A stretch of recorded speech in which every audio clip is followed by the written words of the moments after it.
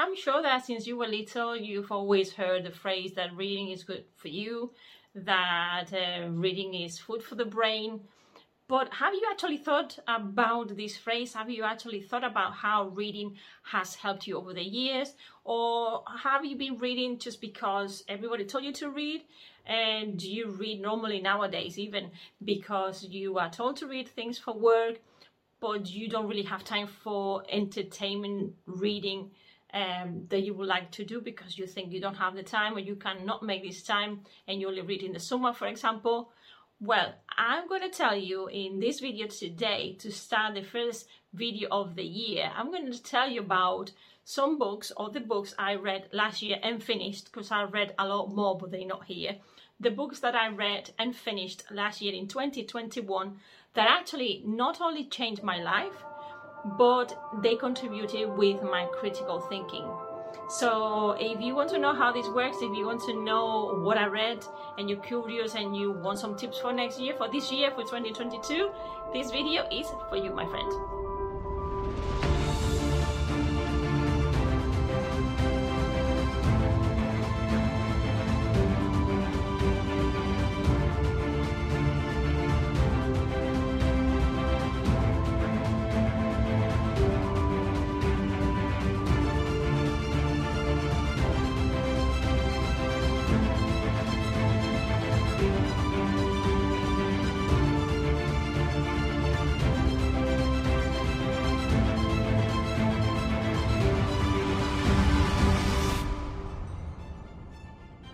Hello Gothic friend, this is Alice and you are in Gothic land, a place where your soul meets its true self. Welcome to 2022, Happy New Year, happy life, happy New Year's resolutions. I hope you're doing very well. I hope that you have plenty of projects, and I hope to help you this year with your Gothic journey as well. And today what I want to talk to you about is about the books that I read in 2021 that are actually Gothic books. Some of them are fiction, some of them are not non-fiction, but they all helped me and they all contributed with my critical thinking, which is something that a lot of us miss out or we don't know about. If somebody doesn't point that out to us, we can be missing out a lot of aspects about critical thinking. But before we go into details and what critical thinking is, if you're not sure, I have other videos from last year that you can go back to. But if you're not sure and you want to make the most of your Gothic readings and you want to find out more about the Gothic, then I have the perfect download for you. I have a free PDF, how to improve your critical thinking through the Gothic tests. And it's free. It's a presentation that I have for you. It's a downloadable presentation, and there you can see how to use these texts to improve your language skills, but also how to make the most of your critical thinking. And it's not only for people whose English is a second language, it's also for people who, people who read, and that when they read, they actually are missing out on some aspects on how to make the most of the reading. So that will put the link to that. It's called Improve Your Critical Thinking and Language Skills with the Gothic, and it's a downloadable. Right, so today I want to tell you all about my books, my 2021 books, and I'm going to start with the first one. Now I have to tell you that when I read, I don't just read a book and then I finish it. I have this new thing, well, I've had this thing for a few years now, that I start reading a book, but then I read another one. I might read different books at different times of the day. You know, if it's the evening time, I might be reading short stories because it's dark, it's night. My short stories are Gothic or horror. And then I have my investigation books that I read during the daytime. So my books, my reading is a little bit all over the place. Also, since I became a more intentional writer since October 2021, as I said, a more intentional writer for Medium. If you want to find me there, you can also read all my articles on Medium. Not so much on my blog at the moment. I'm more on this other platform because there are a lot of other writers and we talk to each other, we help each other out, and it's a beautiful place. So since I am more intentional, as I was saying, I'm more intentional with my reading. Because of Medium, you also read other people's work, and then you quote it, and then you learn new things. So as well as my books, I've been reading a lot of other articles from a lot of other people, writers and professionals from different areas, which is super interesting. I was reading a lot before as well, but like, you know, if you think about it, we all read in a way that is scattered all over the place, and during the day we read a lot. If we could actually kind of trace how much we read, you will find out that we read quite a lot. It's just that we don't do it in like solid blocks. But what I'm gonna do today exactly is tell you about the books that I actually read and finished, and there are others that I have unfinished, which is the pile actually that you have there behind this little lamp. That pile is books that I've started, I've not finished. Maybe because when I buy them, I actually have a look at the first two or three pages, and then I get hooked and I can't put the book down. But that's not a plan. You have to really be a little bit intentional with your readings, which is also actually something that we will talk about another time. But for this video, for the purposes of this video, I'm gonna give you more or less what I think and what I remember, and when I was looking back at my videos and my notes, what I think is the right order for the books that I read last year. And they're not 12. Ideally would be, in an ideal world, would be 12, so one book per month. But as you can see, some of them are longer, some of them are shorter, some of them are more intense, some of them are, you can read them quicker. So it will all depend on how you're feeling and how the book actually engages you as well.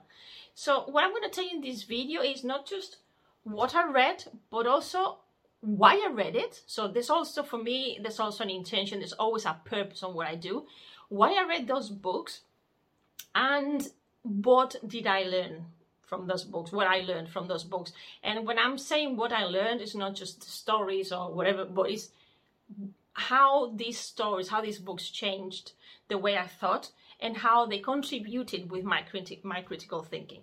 So we're going to begin with, obviously, Tracy Fahey, one of my favorite writers. I started the year reading these also because I did an interview. I interviewed Tracy right at the start. If you want to know more about this, go to Medium, because I have articles about what I did last year. I have one regarding wrapping up the 2021 Gothic year article. What we have here is a chapbook. It's what we call a chapbook because it's short, it's got different chapters. It's a chapbook that goes with the release of the high relief manual that I read the previous year, and I already talked about that one. Okay, I'm looking at my notes as always. It's a bit further away to take the notes, but that's a chapbook that goes with that, although I bought them separately. And in fact, this one, it got to me, Tracy sent it to me at the time. So it's a signed book with a dedication that Tracy sent to me, to my dear friend and to my dear friend and fellow Gothicist, Alicia, with love, Tracy. I love when people dedicate books to me. It's just great. It's, you know, our narcissistic side loves it. So this book, why I read that? Well, I read this because it follows this other one that I was mentioning before. So I wanted to make sure that I didn't miss anything out. But also because I knew it had notes. And you know, those who know me, you know how much I love notes from the writer. I like picking on the writer's brains, and I like to know when I'm reading if I'm actually right in my guessing, in my theories of why the writer wrote these things, whatever it is that they wrote. So what we have here are short stories. Some of them are based on folklore, some of them are based on experiences. But what is important with Tracy is that she always concentrates in the uncanny. One of the aspects, one of the characteristics of Tracy writings is the aspect of the uncanny, and this is what we can see here. So why is this important? How did this help me with my critical thinking? It actually defined very well, not only because of the notes at the beginning, but also because you can see what she tries to do here, and she does that very successfully with the short stories, is to talk about the uncanny, but in our everyday lives, in what is familiar becoming unfamiliar, of the homes, of our bodies, of the noises outside of other people's lives. And this is something that you see through all the different stories. It's about stories we believe, it's about deep desires, it's about folklore, it's about, you know, Tracy weaves very nicely all these stories around these topics of what is there in our everyday lives, but we're not necessarily aware of it. So I recommend you this book because it's a modern writer, and we don't always have to read classics. You know, reading people like Tracy, you're actually kind of reading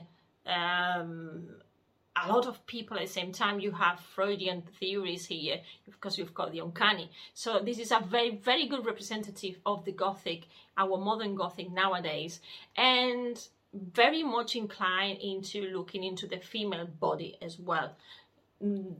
There's a lot of that, not only, but there's a lot of that. But it's also about memories, about things that we forget. It's about who we are. So we talk here about identity, and so important identity nowadays. And when we are confined in places, when we are trapped in our own houses, even though this is pre-pandemic, it actually helps us a lot to, or helps us connect a lot with, you know, situations where we feel that are a bit claustrophobic. If I have to choose one of the stories, I would choose The Woman Next Door. And that's because it talks about post-traumatic stress. It's about a woman who's giving birth. She's got a very young baby. And then she sees her neighbor who actually has this fantastic figure. She was also giving birth recently like herself, but it looks like the other one is managing a lot better than she is. She feels like she's at home all the time, and the other one keeps going out to work, always impeccable, like if nothing's ever happened to her body. And I actually, with this story, resonated a lot with me because we don't hear much about pregnancy. We don't hear much about women's bodies changing, and this is very uncanny. This is actually, your home is your body, and this body changes while you are harvesting your baby, but also after that, and what happens to your body after you've had this child, and it goes back to its normal state. And I thought that was beautiful, and I thought, yes, we need more of that, please, we need more of that. So I encourage other writers to write also on these lines, but that's how it triggered my critical thinking. A lot of the stories there are so much into what happens to us every day that it triggers a lot of questions, and sometimes you have like open endings, but it definitely contributes to your critical thinking and to you finding solutions to all these daily problems that are so close to us. So that's my number one recommendation, my number one book from last year. The second book is actually something a little bit different. We have here Contemporary Women's Gothic Fiction by Gina Whisker. Now, this is a fantastic book that I had for quite some time, but because it's more of a research and you need to kind of have a bit of background about the Gothic, although it's not necessary, but you have to have some kind of academic interest at least to be able to follow it, because there are a lot of references to papers, there are lots of reference to previous investigation. It's non-fiction, obviously. It's based on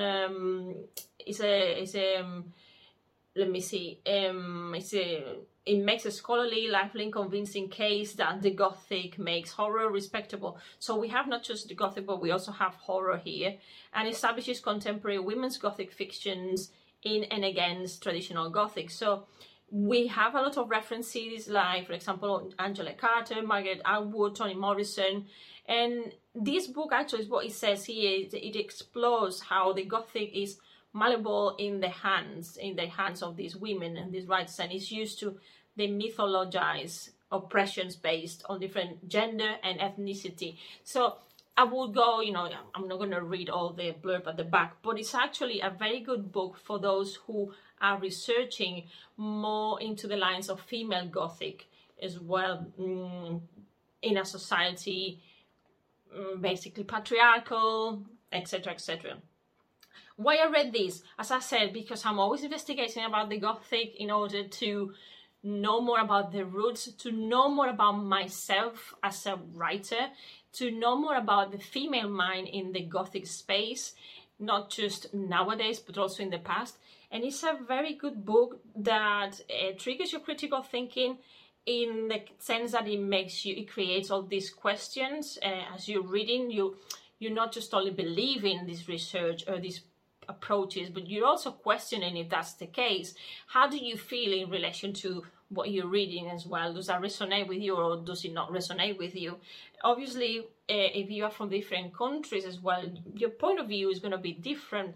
It's not the same a female writer or a woman from the European countries and someone from Africa, for example. That's why Toni Morrison's point of view will be a bit different, because culturally, historically, there's a baggage there, which is very important. We have to take this into consideration when we're reading women's writings, women's Gothic writings. So I learned a lot of things.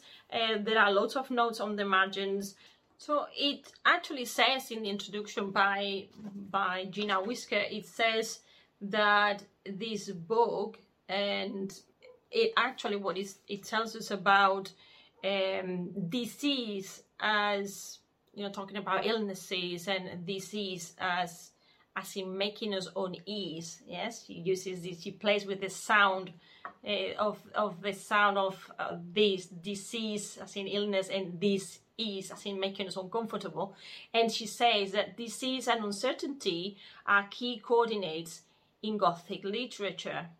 And she continues saying, it shakes us out of blinkered complacencies and encourages questioning. So even in this introduction to the research, to the rest of the papers, we have already this invitation to question things. And again, questioning things is part of our critical thinking. So reading this book is something that helped me understand and to see different angles I had not seen by reading, for example, Toni Morrison, Beloved, for example. And I haven't read all of the books that are mentioned here, but it's also a very good way of making you want to read other books that you have missed out. But it's fantastic because it's a study, it's a scholar book, but anybody with a little bit of academic background can actually follow it and enjoy it very much if you like investigating. Okay, that was my second book of the year that I was reading between other things. As I said before, I didn't just read one and then the other. No, it was happening all at the same time. The next one is going to be, again, Tracy Fahey. I mean, you can tell that I love the woman. I love her work, and she's just amazing. She produced, again, she did it again. This was released for Valentine's Day, and I think I read it. She passed me a copy, so I started reading it before even I got the book, but I wanted the physical book. I Spit Myself Out by Tracy Fahey. Wonderful, wonderful book, and with a beautiful dedication. Again, there we go, the ego there going. So Gothic Alley's acknowledgement and thanks from the Sinister Champions, yes. For this, I haven't seen it just as Sinister Champion. I am sometimes when I can. And then also because I was together with other people, I was mentioned there as some kind of, what did she say here? Yeah, to the bright phalanx of women who surround me. And there we go. I'm there. My name is there among a lot of other writers and supporters as well. This book is lovely in many different ways. I read that obviously because I knew it was something that Tracy had been working on. I interviewed Tracy and Justine Park, J.R. Park, who is a publisher from this book, The Sinister Horror Company. And again, we have a lot of short stories, which is the format that Tracy kind of prefers. Because she can express different ideas in different stories. She doesn't have to be, she doesn't have to be attached to the same idea all the time. But this is a fantastic book where we have even more obvious the body. You feel more at unease when you're reading this. So this unpleasantness that we were reading before here, Tracy plays with that super fantastically, very well. There are some stories like the first ones where we have these different body parts in I'll Be Your Mirror. It's fantastic, and it makes you kind of uncomfortable, but at the same time it makes you look at our bodies from a different point of view, as more of an object when we have been studied. To think about places like when in medical places where people donate their bodies for investigation, and it makes you think about that. It makes you think about, in these first stories, more about a museum. Here, Tracy herself, she says that in this story, being the opener of the collection, she says, like the anatomical Venus herself, it laid out the body like the subject of an autopsy, like a series of medical illustrations, like a series of stories buried in the flesh. So you can imagine how powerful this is and how uncomfortable it makes you. How did that contribute with my critical thinking? It contributed with my critical thinking because it also talks about changes, again, the female body and the changes, like, for example, menopause and beauty. What is beauty? What happens when you age? All these things that are so trivial looked at sometimes, and the society keeps pushing ugliness, or not ugliness, but growing up. We keep pushing that, and we keep putting ourselves under a lot of pressure, because we need to always look eternally young. So we keep trying all these ways of destroying what naturally is going to happen to our bodies, whether we like it or not. So it's a lack of acceptance, is a social rejection. The messages are very, very strong in this book. Once again, it makes you ask questions about, oh my God, am I going to be like that? Do I have any of those traits? How do I see my own body? I'm also at a moment of my life where I've had my children and I've done all this, and now it's all going down the hill. So again, we've got the aspect of identity and all this uncanniness. But this one, specifically this book, is based on, not so much on Freud, but more into one of Kristeva's, Julia Kristeva's 1982 essays called The Powers of Horror. Because there is where she discusses the notion of the abject. I mean, I love this book as well, again, because of the introductory notes and explanatory notes about each story at the end as well. So it's beautiful. If I have to choose the one story, is the one that gives name to the book, which is I Spit Myself Out. And again, this story really, really resonates a lot with me because it's about child loss. And now I've not really spoken much about child loss openly, but that's one of the worst moments in my life. I had two, not miscarriages. One was an ectopic pregnancy and the other one was an involutive pregnancy. But even though society do not really give voice to those losses, they're actually pretty much present for the mother and to the father as well. But because it happens in the female body, we tend to blame ourselves for what's happened to that future life that didn't actually happen. And the story that actually closes the book, but it opens is the title of the whole collection. This baby is already something, which is not the same as an unborn child or a child that is not even managed to be even created with a heartbeat, but still it's a loss. And that story always brings tears to my eyes, precisely because it's really close. It's one of those things that society still pushes down. There's not enough conversation. There are not enough groups. There's not enough support, even among women. And it's a very touchy subject, considering that Tracy herself has never had a child, but she is super empathic and she listens to other people's problems and she puts herself in the shoes and she develops and she resolves the stories so well. So as I said, as if it was happening or if it happened to her own body, that is unbelievable. So I recommend you this book.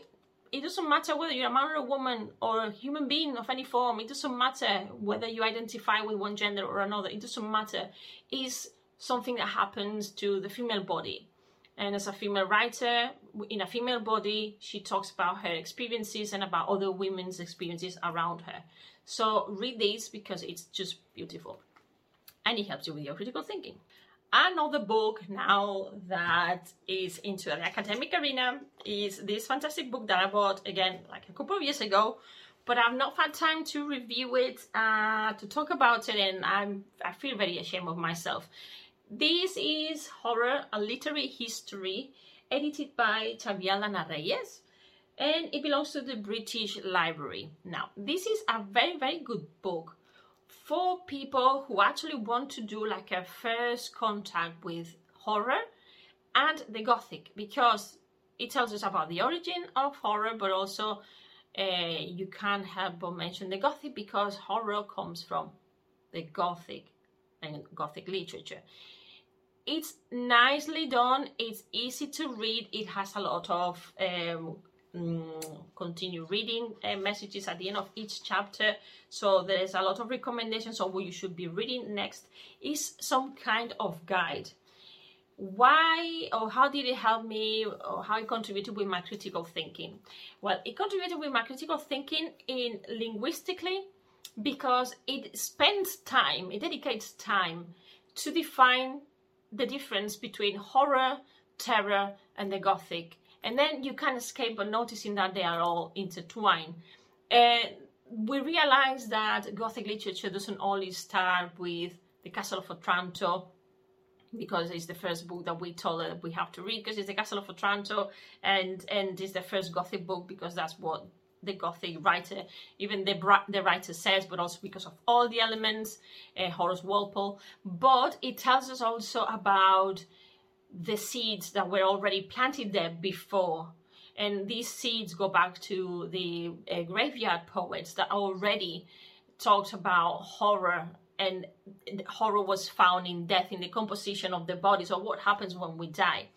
But also the ghostly, and this ghostly goes also back to Hamlet. I mean, we can keep going back and back, and we will probably realize that these kind of topics have always existed. It's just that we gave them a name at the time that we decided, or they decided, it was decided that a Gothic book had certain elements, and this happened with Horace Walpole, the Castle of Otranto. Academically, this is where you should probably start reading, and in this chronological order, you know, start maybe with your poets, your graveyard poets, and then move on to your Castle of Otranto, 1700, 1800, and then obviously you're going to go through all the peak of the Victorian times, where we have like most work on the Gothic. But also this book guides you, it takes you through what happened then in the States, because we got Edgar Allan Poe, we've got, nowadays we have Stephen King, so we have all this trajectory, and we have this all this process, and all this, this process and all the progression and how things evolved. We cannot leave on one side film, television programs here, because it's a history, yes, a literary history, as it says. And it's very good because it makes you, again, it creates questions in your head, and you can't stop but connecting ideas with the things that you probably have read, and how television had an influence in what we actually read. Because sometimes, if you think about it, we see the film or the program, and then we find the book, we buy the book, and then we read it, and then we love finding differences between one and the other.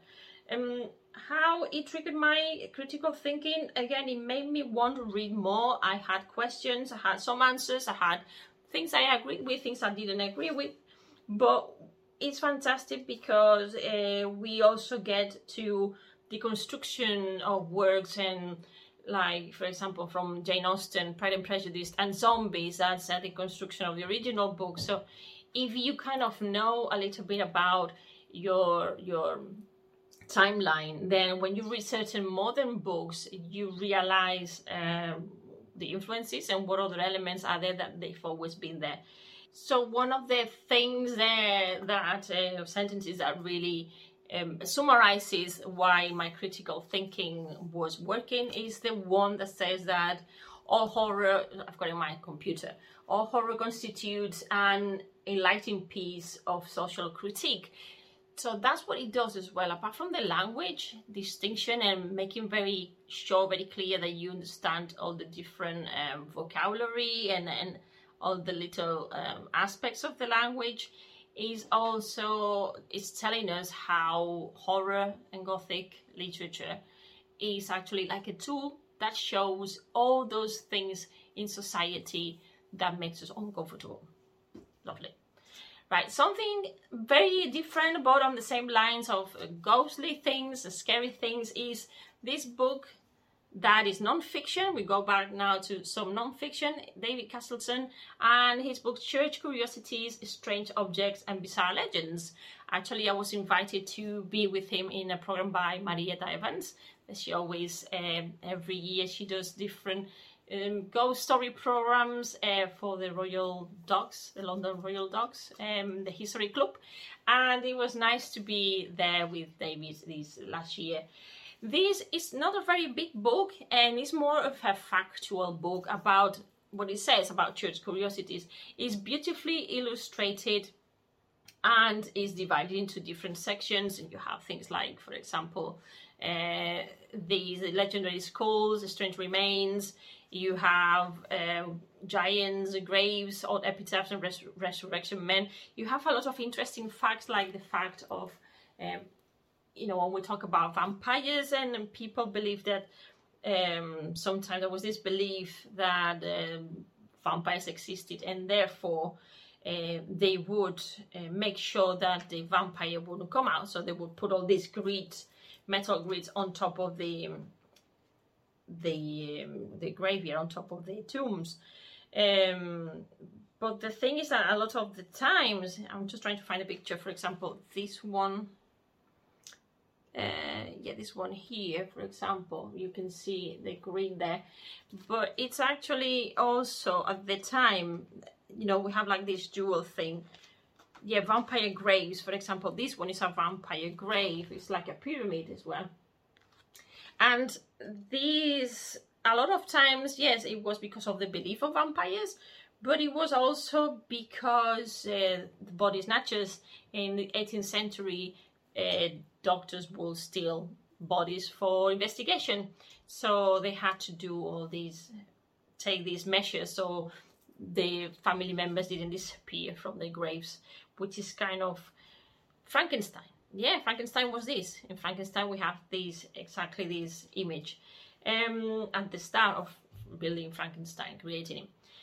So what we have here is a very interesting book for my liking. It's a little bit short, but David Castleton is an author that loves details, loves finding out about folklore in remote places. It brings out all this folklore that is kind of hidden in the UK, and I actually love it. It's fantastic, and it's amazing because the critical thinking again is, why did he do this research? And it's because of his own curiosity about all these elements that you can find in churches, but also in cathedrals across Britain. That's what he's got, what you've got here.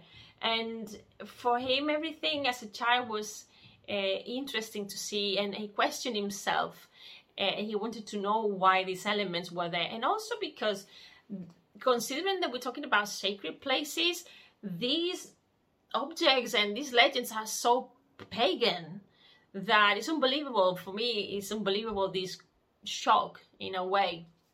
So think about it, because it's kind of interesting. So I invite you to read this. If you like to, you can use it also like a starting point to keep looking into more detail about each of the stories. But a lot of the stories, a lot of the objects have got a lot of folklore behind. And when I'm saying folklore, we have witches, we have giants, as I said before, vampires. So we have a lot of folklore that is taken from reality, that at some point is taken from a real event that was interpreted or misinterpreted as something else. Okay, and then we have something a little bit trivial if you want, and you're gonna wonder why did I even read this. Right, The Beauty and the Beast. This is the version of Jean-Marie Le Prince de Beaumont, but actually the original book, which is what I meant to buy, but I made a mistake, was the original, but it was part of the more short stories by the original writer, who was Gabrielle Suzanne de Villeneuve, with whom I share birthdays. Yes, she was born in 17 something, I'll tell you right in the article when I write it, 28th of November in 1700s, and I was born 20th of November a few years later. So I've always loved Beauty and the Beast as one of my favorite fairy tales, not because it was the Disney version is the first thing that you watch, but it's because of the Gothic elements. You think about the Disney version, you can imagine or you can remember the castle, very Gothic castle where the Beast is. We have a curse, we have an intelligent girl who doesn't want to marry following tradition, so it's a bit of a damsel in distress, although she's pretty free, but she's a bit oppressed. What we don't see in Disney is that she has sisters and a brother, and this peer or this sibling pressure also plays a role in the story. Well, there's a very short story, and I was a bit disappointed. As I said before, I don't know why I thought it would have been a big book. The original is not that different from the adaptations from the film and the cinema. How did it trigger my critical thinking? Well, as I said before, because I was trying to find similarities between the film cartoon and then the film later on in the book. Also because I was intrigued about the elements, and also because I found out by when you keep looking if it was based on anything, why did this woman write this story? It's actually based on a true story of someone called Petrus Gonsalvus. And Petrus Gonsalvus had an illness called hypertrichosis. I don't know if I'm saying this right. Anyway, it had an illness that meant that he had a lot of bodily hair. In the pictures, if you look at any pictures of Petrus, you will see that mainly it's like a little werewolf, is depicted like a werewolf with a fairy face. With a hairy face, not fairy, a hairy face. Sorry about that. And the hands, surprisingly, when you look at the paintings and the portraits of this person, the hands are actually not hairy at all.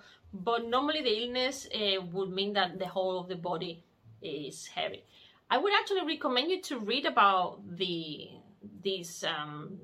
origins of it's based on a true story, because it's very interesting what happened to the real Beast, and that he actually did marry, and it was an arranged marriage where they had kids, and the kids also inherited the father's illness, and they were also like the father, they were sold.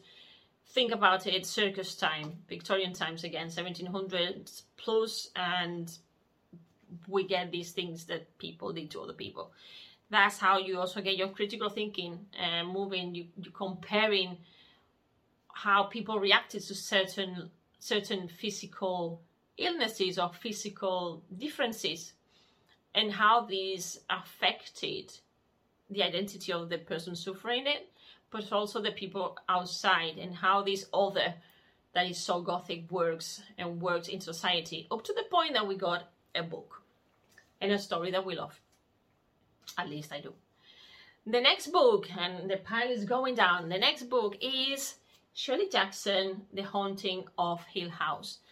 Why am I talking about Shirley Jackson? Well, Shirley Jackson is not because we had Netflix making us all watch things that we didn't even know existed. Also because this is one of the favorite readings by Tracy Fahey, and since you know that I love Tracy, then I investigate her references, her preferences, and sometimes I even read what she recommends and what she's read, just to see also her influence and how her writing has got this influence. The thing is that it's a beautiful copy, and even the pages are like serrated, like they've been cut by hand. And not just because it's physically beautiful, this edition, but I have to say that, like a lot of my students, because I use this book precisely in class to help my students with their language and also to engage them with something that they could refer to, because we could watch the adaptation on Netflix. I was, like they were at the start, a little bit shocked and even disappointed, because in the book, the book is a lot more eerie than the series, which I loved. The series, I love them. And I suppose having watched that first, when you read this, you are disappointed because you don't really see all the elements. Although it's very faithful in the names of the characters, the purpose why the characters are there are different. But I have to say that the series catches very well and defines very well the role of the house. And the house, again, we have this uncanny element that I can see also on Tracy, in Tracy's writings, and this uncanny element of the house as another character and how it influences the characters inside it. So, because it refers to it's a ghost story, and ghost stories are complicated to elaborate because of the certain elements, that's why I like it so much. Although I have to admit I will have to read again, because I still wanted to see some ghosts. I still wanted to see them described. But that's the beauty about not describing, is that your imagination is doing all the work and is making you think, well, how much of what I'm reading is actually because I'm biased, because I'm expecting a ghost there? How much is actually the projection of the character? How much of what we see is being manipulated by the psychologist, the doctor that is here? There are a lot of elements that actually trigger your critical thinking, and ghost stories, and as I said before, this one particularly does that very well. So another recommendation for you, and that's why I read it. I read it for various reasons.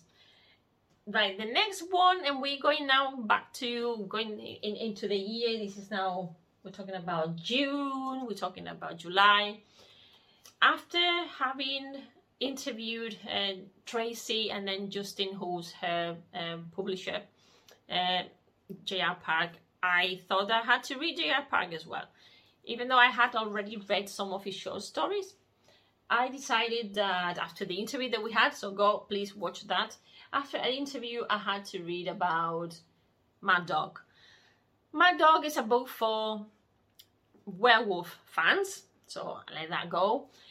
We have werewolves this time. We have werewolves in the modern times. We have references to Michael Jackson Thriller. We have references to mental illnesses. We have references to what happens when you get a bunch of men in a prison. It's horror. And as such is, there's a lot of bodily fluids, a lot of bodily disgraceful definitions. Thank you, J.R. Park, for this. But you cannot put the book down because it's very cleverly done. We have multiple voices, different people talking from the point of view. It's like diary, again, following the Victorian description, the Victorian format of diary writing. We have different multiple points of view. So that plays again with your critical thinking, because you have multiple points of view, which is what critical thinking does as well. And these different points of view lead to you start asking questions and trying to figure out what is really happening. And you get a lot of different hypotheses. And Justin Park tends to do this sometimes with the next book also that I'm going to talk to you about. He also does that. So he mentions a balance of, it makes you think, well, who believes in science here? Who believes in the supernatural? Folklore appears again.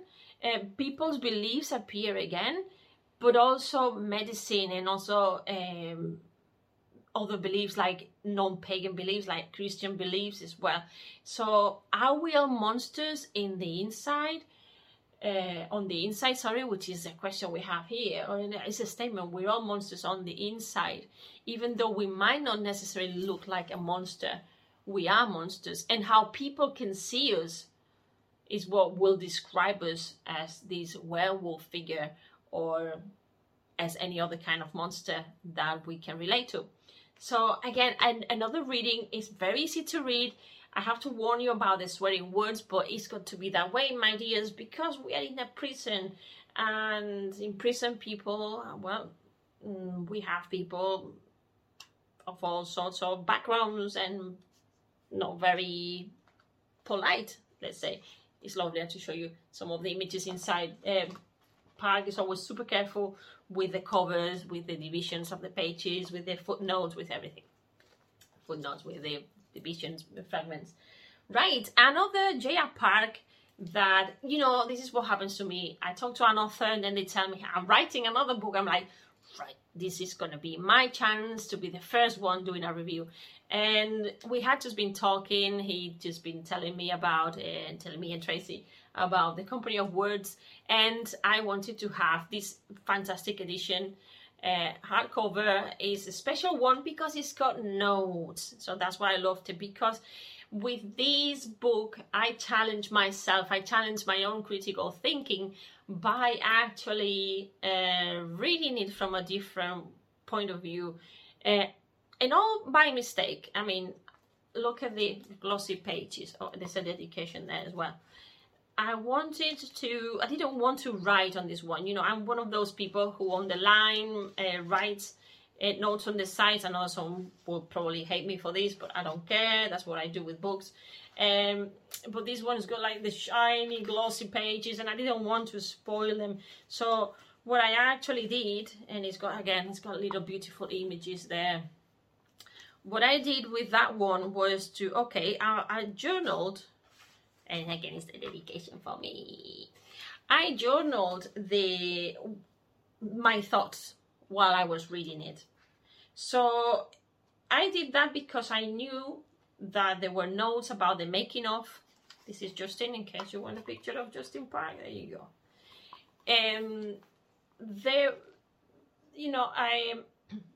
Having the notes at the end, which is, I didn't cheat, I read the notes at the end. I wanted to see if I could actually pick on Justin's brains. And he's always 3 or 4 steps ahead of me. But sometimes I manage to impress him, or to say, it's an aha moment that you might have not thought of. And I love when that happens as well. And with the Company of Words, he's playing a little bit with the reader's perception, which again, for your critical thinking is very good. Because you can see that how a story can be written from different angles. Again, you know, Justin likes these different points of view. There tends to be a lot of testosterone on his books, but I don't mind. I don't mind, because at the end of the day, we have male minds, mainly for what I've read so far, although he's got the stories where there are different characters and it's pretty balanced. But in this case and in Mad Dog, again, we have a group of men, we have experiments, we have a house, we have monsters, we have memories. Again, he's very much influenced by Tracy at this stage. He is Justin, and he knows, and he says so. He's very influenced by Tracy, and it's beautiful because then we don't just get the horror, which is all the bodily descriptions, but we also get the Gothic, which is more insinuating, it's more about the sounds, it's more about your memories. The memories play a big role here as well. There are a lot of Gothic elements, like the rain, and then this surprise factor at the end that is, okay, did you get the idea of what I was doing or not? Some people were disappointed, some people like myself, I wanted more. Can he continue this? Can he do a lot more? Yeah, probably, but maybe he just wants to keep it like this.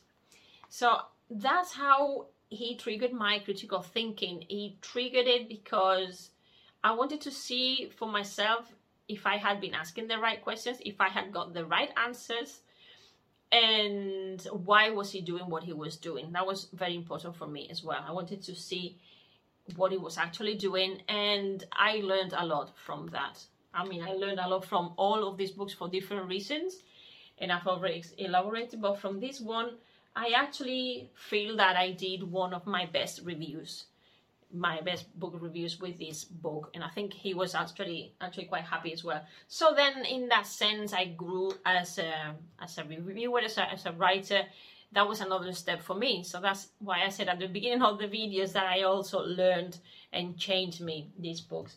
And the last one, I've got my little plate here. My last one, it's got to be a Spanish book. Yes, we've got here Carlos Ruiz Zafón, who unfortunately he passed away a couple of years ago, if I don't remember wrong. And it's got to be La Sombra del Viento, so the shadow of the wind in English, if you want to read it in English. Carlos Ruiz Zafón, he's a magician with a pen. He's fantastic. I mean, considering it's such a big book, you can't put it down. It's great because it belongs, it's very clever as well, it belongs to the Cementerio de los Libros Olvidados, so the cemetery of the forgotten books, which means that there are other books that will make part of the same story, but you can read them individually, so in that sense it's very clever. Is set in 1945. We have a child who is taken to a dark, we have already Gothic elements here, a dark place in Barcelona, so hometown for me.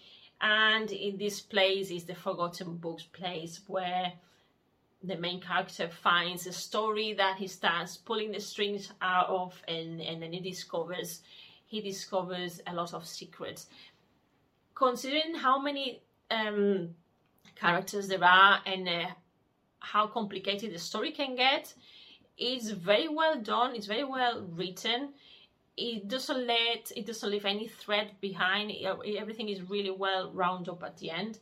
And for me, this is like one of those books that I read as a teenager, where I had this sensation of, this feeling of looking at the story with new eyes, discovery, going back to my own roots as well, the style of the Spanish writer that I was missing. That there are not many writers that I like, but for example, like I love Carmen Laforet Nada. I like this at the same level. It was fast, it was engaging, it was wonderful. A lot of Gothic elements, and I'm really proud that we have a Spanish writer writing Gothic. Also, because it reminded me of not a Gothic element per se, because we cannot say that it's a Gothic element.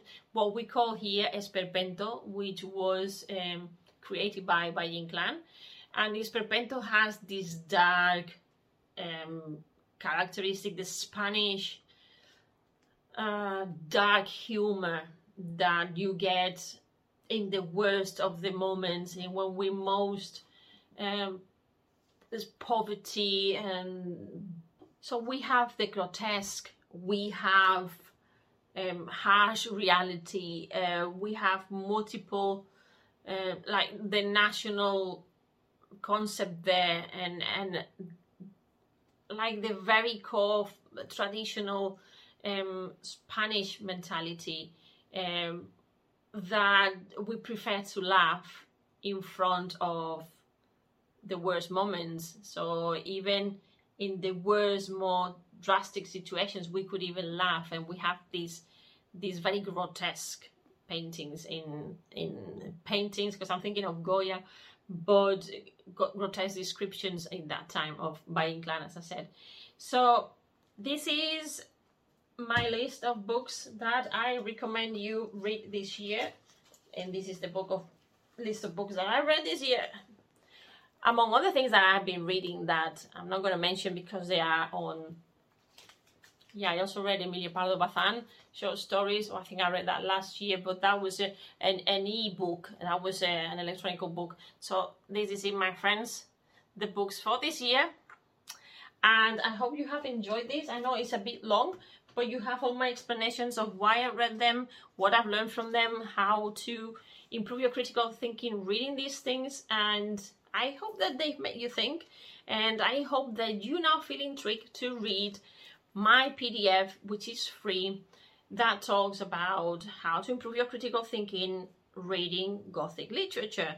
And this is a good example. That PDF is a little bit more basic, is thought for people who are learning English as a second language, but not necessarily only for them, because there are a lot of tips and tools that you can use to enhance and to make the most of your reading. So thank you very much, and I'm really glad that you are in this new section that we have inaugurated today called You Are Gothic But You Don't Know It. I think I forgot to say that right at the start, but you are Gothic, you don't know it.